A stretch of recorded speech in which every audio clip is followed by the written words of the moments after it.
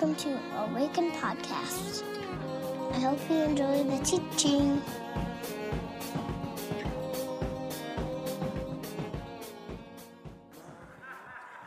My name is Micah. I am the lead pastor of Awaken. Glad you're here. It's been a few weeks since I've been here. I was telling somebody this week I forgot how to write a sermon, so I had to practice again. Welcome to you. If you're new, so glad you're here. Boy, what a weekend, eh? Lots happened. Somebody texted me and they said, Micah, I'm looking forward to your political sermon on Sunday. To which I responded, what in the last 6 years would lead you to believe that I'm going to preach a sermon about the events of this last week? So if you came looking forward to that, you're going to have to find another church, because we're starting a new series on Joseph today, which is, I don't know, maybe related, maybe not. But a couple things before we do that. We just got back from the Dominican Republic, a few of us, 8 of us went down there. And this was sort of a fact-finding trip in some ways to kind of discern and learn about this church that we were partnering with in Moca, Dominican Republic. I've got a couple of pictures I'll show you just so you might hear these names later on. This is Pastor Julio on the left. We're down by the schoolyard. Oh! I've been waiting for that all week. The next picture is Julio. Oh, that was awesome. Julio and our translators, Manuel and Francisco, also known as Francois. So these are some of the folks that we hung out with down there. Just great people. I'll just share 2 quick stories to sort of highlight some of our experience there. Some of you know Elaine. Elaine was one of our team members, and she's been a part of Awaken for a while. She started a nonprofit called Cultivate, and she works with basically indigenous folks in other parts of the world to start businesses and to train leaders and work on websites and accounting and all the things that folks maybe would need help with in starting something. And so this is the work that she does. And so Elaine sat down with Pastor Julio for a while, and they had a great conversation about some things that they're dreaming about in Moca at the church. And Elaine had the opportunity to share about Cultivate and what she does. And Julio said, and I quote, "I've been praying for 8 years that someone like you would find me." Yeah, that's worth clapping for. So cool, so cool. And one of my other favorite stories was the first day we got there, full day. It was raining, and so we just had an opportunity to sit down with Julio and hear a little bit about his story and his journey of coming to know the Lord and being called to be a pastor and some of the things that he's working on. And so he starts telling us about his life, and he said, my wife and I have been married 17 years. Laura and I have been married 17 years. We have 3 daughters. Laura and Micah have 3 daughters. The church that I'm the pastor of here in Moca is about 7 years old. Awaken will turn 7 this summer. What was the other one? Oh, yeah, so he's talking about the vision of the church. He says, we want to train up leaders, and we want to plant new churches, and we want to send them out and have an impact on our city. And our team was just kind of looking around going, is this actually happening? Is this guy reading our mail? So cool. Julio's my doppelganger, I guess. But a lot of things we felt like the Lord had led us to up to that process. And so this trip was just a confirmation of a lot of those things. Very, very sweet. So you'll be hearing more about next steps as we kind of get ourselves back here and figure out what the next best course of action will be in the DR. So be praying about that if you would. So today we begin a new series on the person of Joseph. I want to invite you to stand if you can, and we'll begin reading in chapter 37, starting in verse 1. It says this: Jacob lived in the land where his father had stayed, the land of Canaan. This is the account of Jacob's family line. Joseph, a young man of 17, was tending the flocks with his brothers, the sons of Bilhah, the sons of Zilpah, the father's wives, and he brought their father a bad report about them. Now Israel loved Joseph more than any of his other sons, because he had been born to him in his old age, and he made an ornate robe for him. When his brothers saw that their father loved him more than any of them, they hated him, and they could not speak a kind word to him. Joseph had a dream, and when he told it to his brothers, they hated him all the more. He said to them, "Listen to this dream I had. We were binding sheaves of grain out in the field when suddenly my sheaf rose and stood upright, while your sheaves gathered around mine and bowed down to it." His brothers said to him, "Do you intend to reign over us? Will you actually rule over us?" And they hated him all the more. No wonder, because of his dream and what he had said. Then he had another dream, and he told it to his brothers. "Listen," he said, "I had another dream, and this time the sun and the moon and the 11 stars were bowing down to me."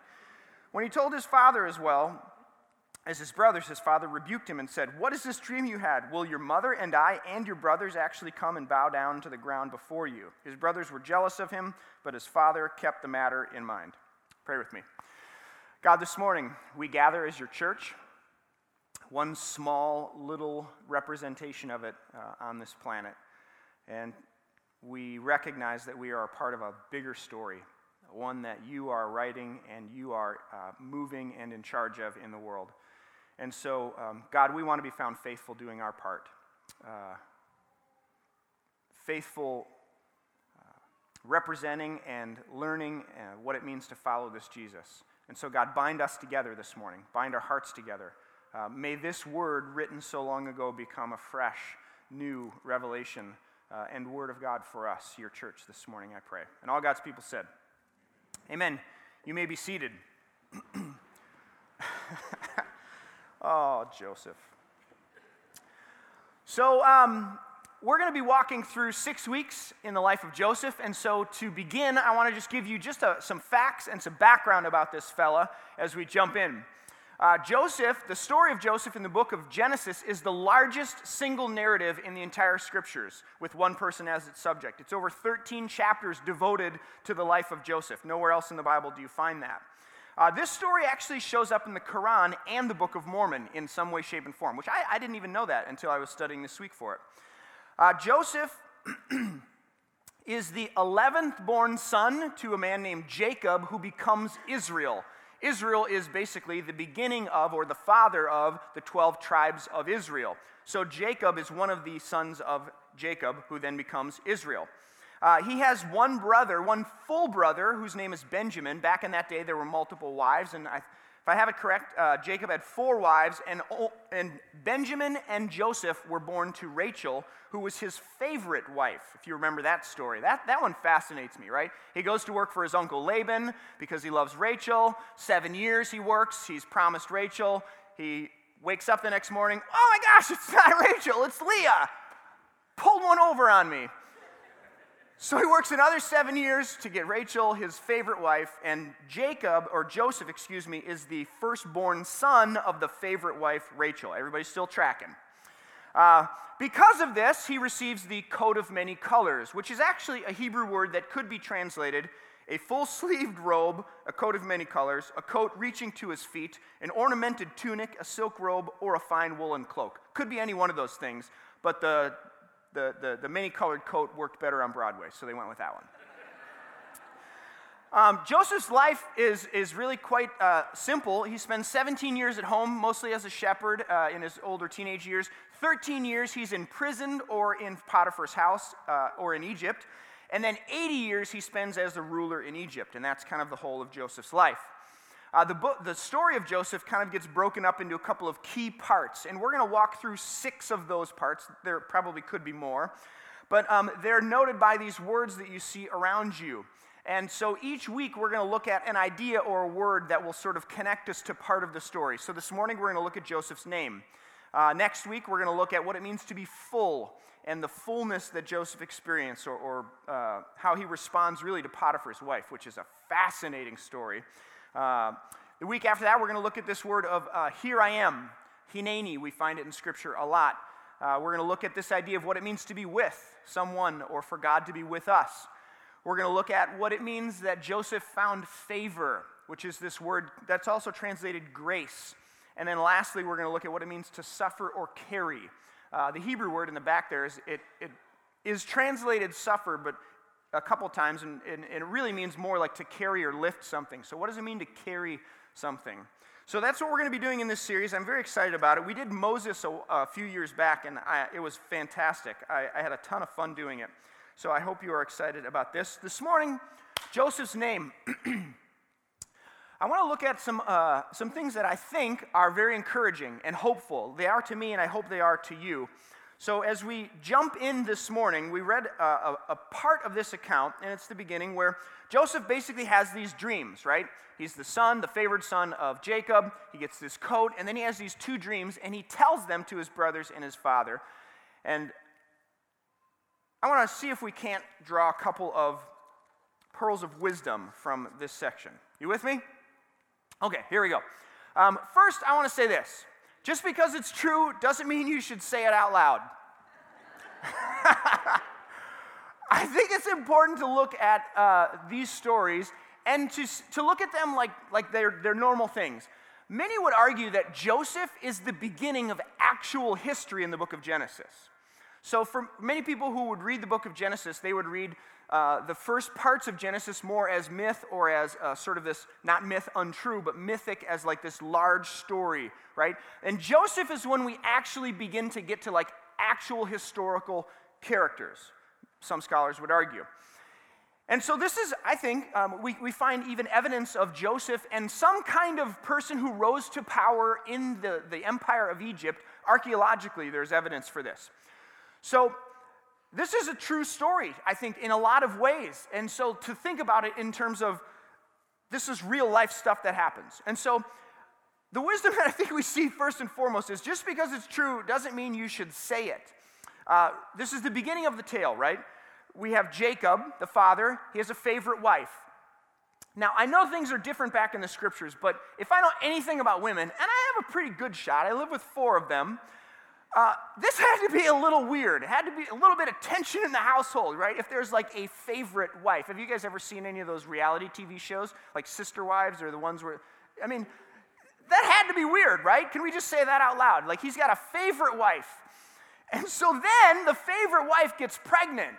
And not with just anybody, but a boy. I mean, that's like jackpot. Favorite wife gets pregnant with a son. This is a big deal back then, right?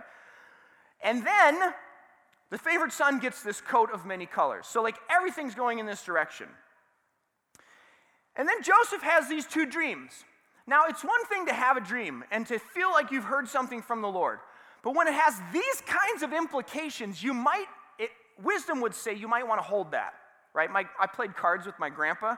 When I was a kid, we would go to my grandpa's house on Friday nights, and we would play cards, and that's what we did. My friends in my hockey team, when I first found out about this, we're sitting in the locker room, we're like, so what are you doing this weekend? And all these people are telling you what their plans were and whatever. And they're like, Micah, except they called me by my nickname, which I will not tell you. They said, Micah, what are you doing tonight? And I'm like, oh, we're going to my grandpa's house. And it was like, like crickets. They're like, what? What are you going to do at your grandpa's house? I'm like, oh, we play cards, rook, bridge, any number of things. They're like, you are the dorkiest person on the entire planet. We thought so, but it's only confirmed now. So we played cards. I have no idea why I'm telling this story. What? Oh, yeah. Hold them. So my grandpa would always say, you got to hold your cards close to your chest, sonny. You got to hold them close to the chest. So if you're Joseph, you may want to hold this one close to the chest, right? Just because it's true doesn't mean you should say it out loud. This is a pearl of wisdom for you who are married or in romantic relationships in the room. There may come a moment along the way when something is absolutely, verifiably 100% true, and you should not say it out loud. Like, just don't do it. Hold it close to the chest, all right? Keep that one quiet. This is wisdom for some of you who may be suffering or who have suffered the loss of something or someone, right? We've all been in that awkward situation where someone has suffered the loss of someone and someone says something, and while it might be true, it's just not helpful at all in the situation. Are you with me now? Or maybe in a job situation, like somebody got mad in front of the wrong person, they said something they shouldn't have said, and in their grief and despair because they've lost their job, you say, you probably shouldn't have lost your cool in front of that person. Like, not helpful. This is for the passionate and zealous among us, which I cannot be included among. Those of you who are younger or even younger in faith, Sometimes we have a tendency to be excited about the truth of something. And sometimes at great cost to the people around us and to ourselves, we blurt something out and do damage to those around us, and our only response is, well, it's true. Sometimes, just because it's true, doesn't mean you should say it out loud. And I think this is really about maturity and emotional intelligence, which, as I pastor, and the longer I pastor, the more I care about. My hope and prayer for you as people who come to Awaken is that you would be growing in maturity, that your EQs would be rising, which means that you will be learning and growing in the capacity to navigate difficult things and gray and tension. So my hope and prayer for you is that you're growing in maturity and in emotional intelligence, spiritual maturity and emotional maturity. And so this idea of just because it's true doesn't mean you should say it out loud is in that spirit.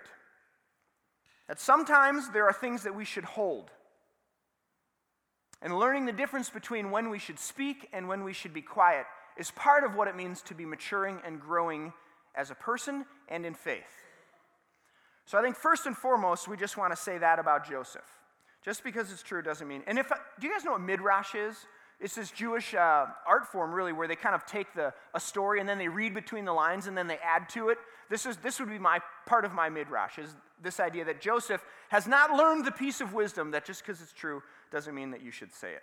Contrast the spirit of Joseph in this text where he just blurts it out to what the Gospels say about Mary. Good old Mary, our friend Mary. And Mary pondered these things and treasured them in her heart. Joseph should have taken a few cues from Mary, if time wasn't, how that all works.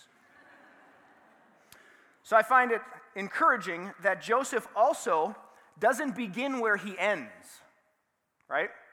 In this story, we begin with Joseph in 37, and it ends 13 chapters later. Joseph doesn't begin where he ends. I think it's important that we note that when we read the scriptures, we often overlook, or I want to make note of an easily overlooked fact, that with biblical characters, sometimes we give them the benefit of the doubt because we know the end of the story. Right? We know how this story ends with Joseph, when Joseph basically is in front of his brothers and he offers them mercy and grace and forgiveness and compassion after they sold him into slavery and left him for dead. We know the ending of the story, and so we skip over the fact that if you're honest, kids in the room, plug your ears, if you're honest, at the beginning of the story, Joseph is a little bit of a I just can't do it. I can't do it. It's 3 letters and it ends with 2 S's, okay? Joseph is basically that. He's an arrogant, pretentious little punk who runs his mouth off when he should keep it quiet. I mean, imagine the scenario when he's telling the dream to his brothers. He's the 11th born son, right? I have four brothers, so there's 5 of us. The youngest of my brothers, he was the youngest of 5, but the youngest of the 11th born son, he's like way down the totem pole. And he says, here, listen guys, I had this dream. You're never gonna believe this.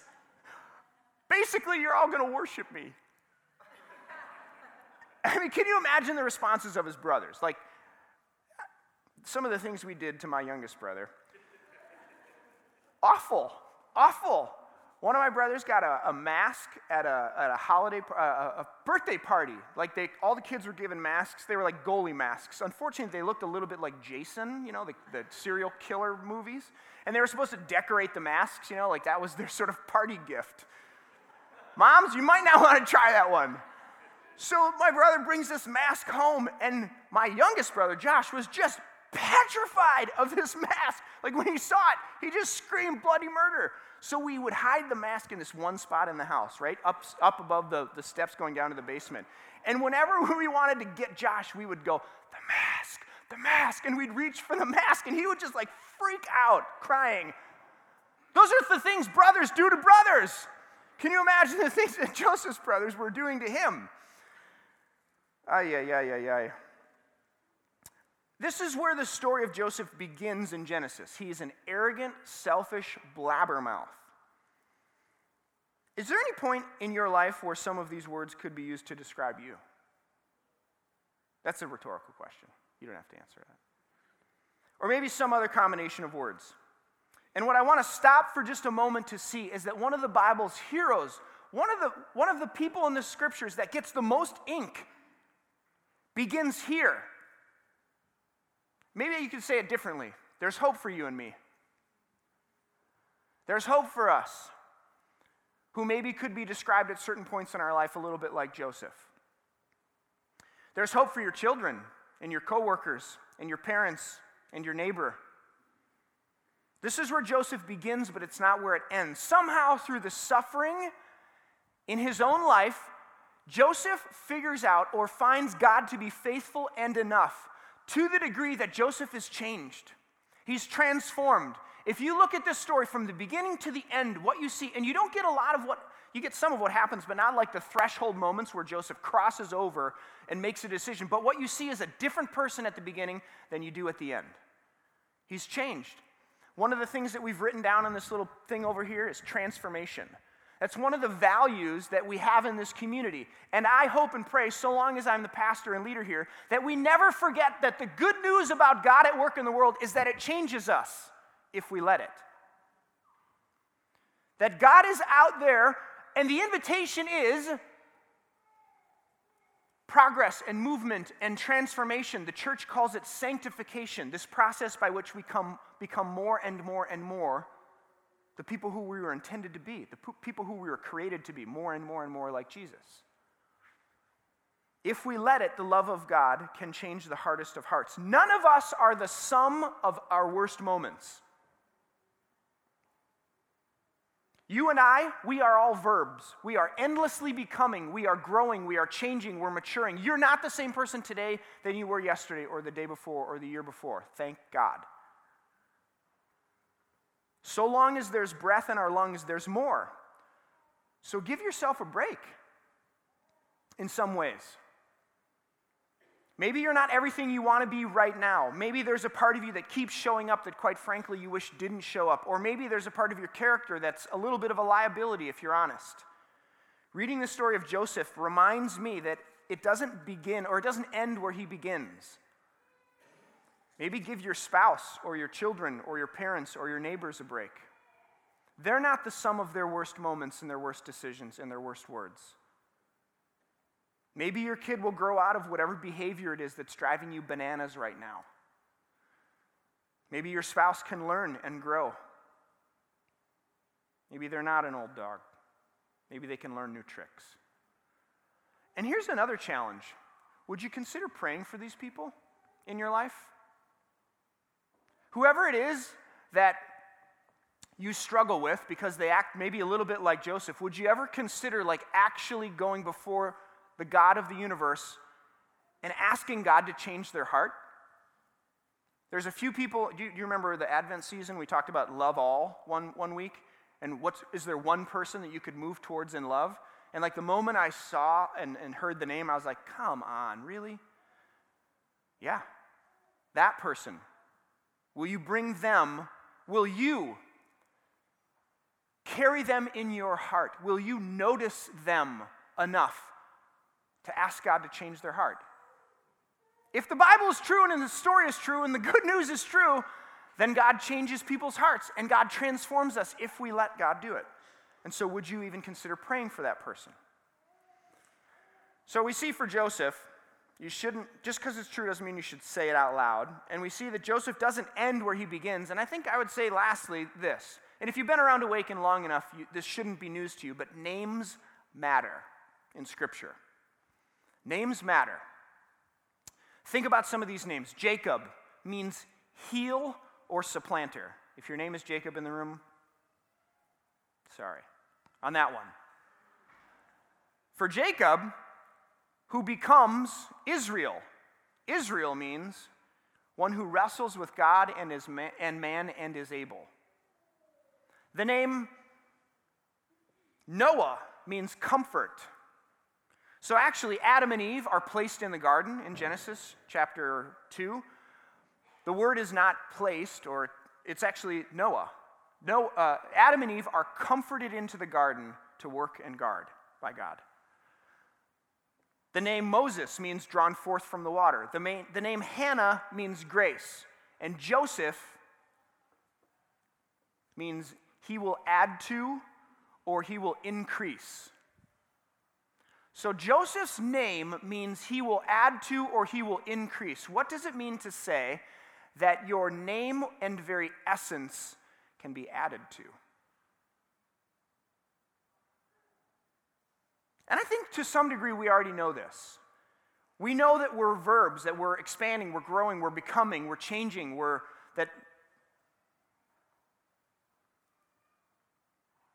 does it mean to say that your name and essence can be added to?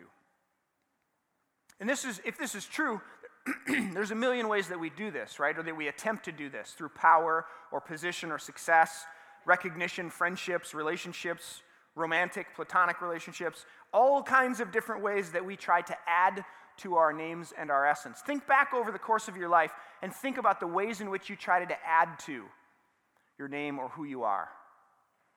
Now, the question is, what we see in Joseph is that this is very typical behavior. And this idea of us changing and growing and being transformed is one of the most fundamental human journeys that we experience in life. The question that matters most is, who and by what means will my essence and name be added to? Who controls that process? Who has access to the vulnerable places where I can grow? Who can speak into the areas of my life that need growth and that need to be added to? Richard Rohr talks about this in a book called Falling Upward. He says basically that many of us spend the better part of our life, the first half of our life, attempting to add to our names, right? To increase our footprint, to gather and amass resources and education, accolades, power, position. And in some ways, this is natural. If something deep inside of us knows that we're made in the image of God and that we're moving and in process, then we have the capacity to grow and change and be transformed. So this is natural. But the question is, the fundamental question of the story of Joseph, and it brings us face to face to it, is who will add to my name? Who will add to my essence? If I'm growing, if I'm changing, if I have the capacity to be transformed, who's in charge of that process? And what happens when your efforts to add to your own name run out?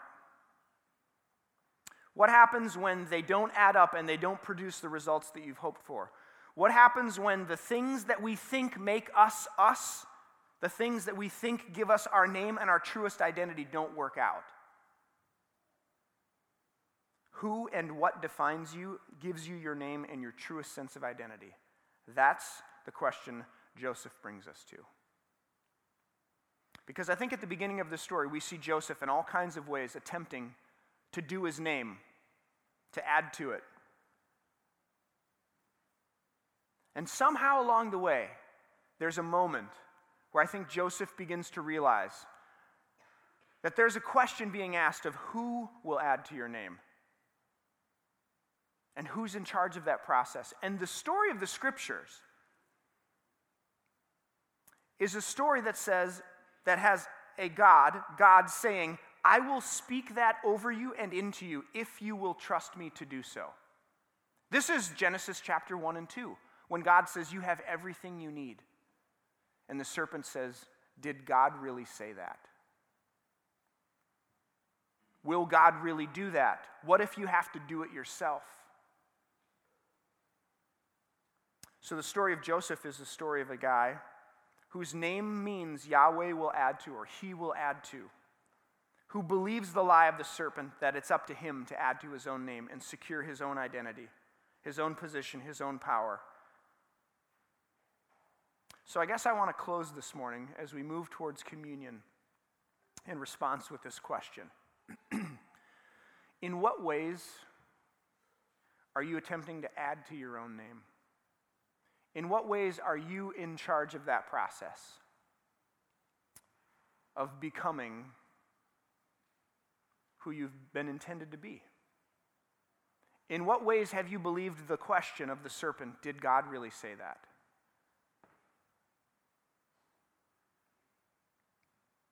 In what ways are you in that seat driving that process? And what would it mean for you to offer that process of your truest identity and name and essence into the hands of someone else. This is the ask, this is the story, this is the narrative of the Scriptures. This is why Jesus says, die to yourself so that you can be reborn. There's a way in which we have to set down that desire to own and be in charge of that process of becoming and transforming and adding to our own name in essence. We want that. Who wouldn't? And yet God says, I will speak that over you and into you if you will trust me to do so. And so maybe you've already said yes to Jesus, but there are ways in which you're attempting to do that work, even this morning. Or maybe for the first time, you say, you know what? I've been trying my whole life and it's a mess. Somebody else, please take over. I'm holding back my temptation to sing Jesus Take the Wheel. There's always a little bit of truth in some of those country songs, right? So, my friends, what is it that you are trying to add to your name? And what is it that you're searching for and attempting to secure on your own terms? And would you trust the God of the Scriptures, the God that Joseph finds in the midst of this story, to do that work? To say, this is your name. This is who you are. This is who I've made you to be. This is what's always been in you. Let me turn on the lights. Pray with me if you will. God, this morning, as we gather, we do so with a great trust that you are at work. That you're a God who wants to reveal yourself to us. That this is a desire in your very being. And so we come to this story and these scriptures. We come to this table. We come around these songs and these traditions because we believe that you want to reveal yourself to us. And so, God, as we take the next moment or two of silence, I pray that by your Spirit, you would speak to us, and that whatever ways we're attempting to add to our name, whether it be through promotions or security or positions or power or relationships, whatever ways in which we're attempting to be in control of that process, that you would just say the word or help us to see in our mind's eye what that might be. So, Holy Spirit, in this moment of silence, lead us, guide us, speak to us. I pray. Would you stand as we close? I never tire of hearing your voices. I've been wanting to end a gathering with this prayer. Some of you might be familiar with it. I've been listening to this app every now and again called Pray As You Go, and it always ends with this prayer that I think is quite old, called the Glory Be. So if you know it, say it with me. If you don't, next time I do it, we'll try to have it on the screen so we can say it together. But glory be to the Father, and to the Son, and to the Holy Spirit, as it was in the beginning, is now, and ever shall be, world without end. Amen. Grace and peace, my friends. Love you.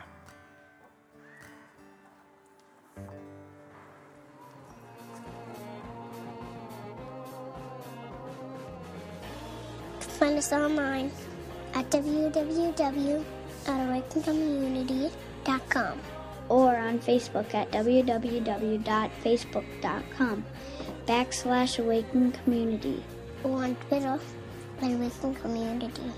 See you next time.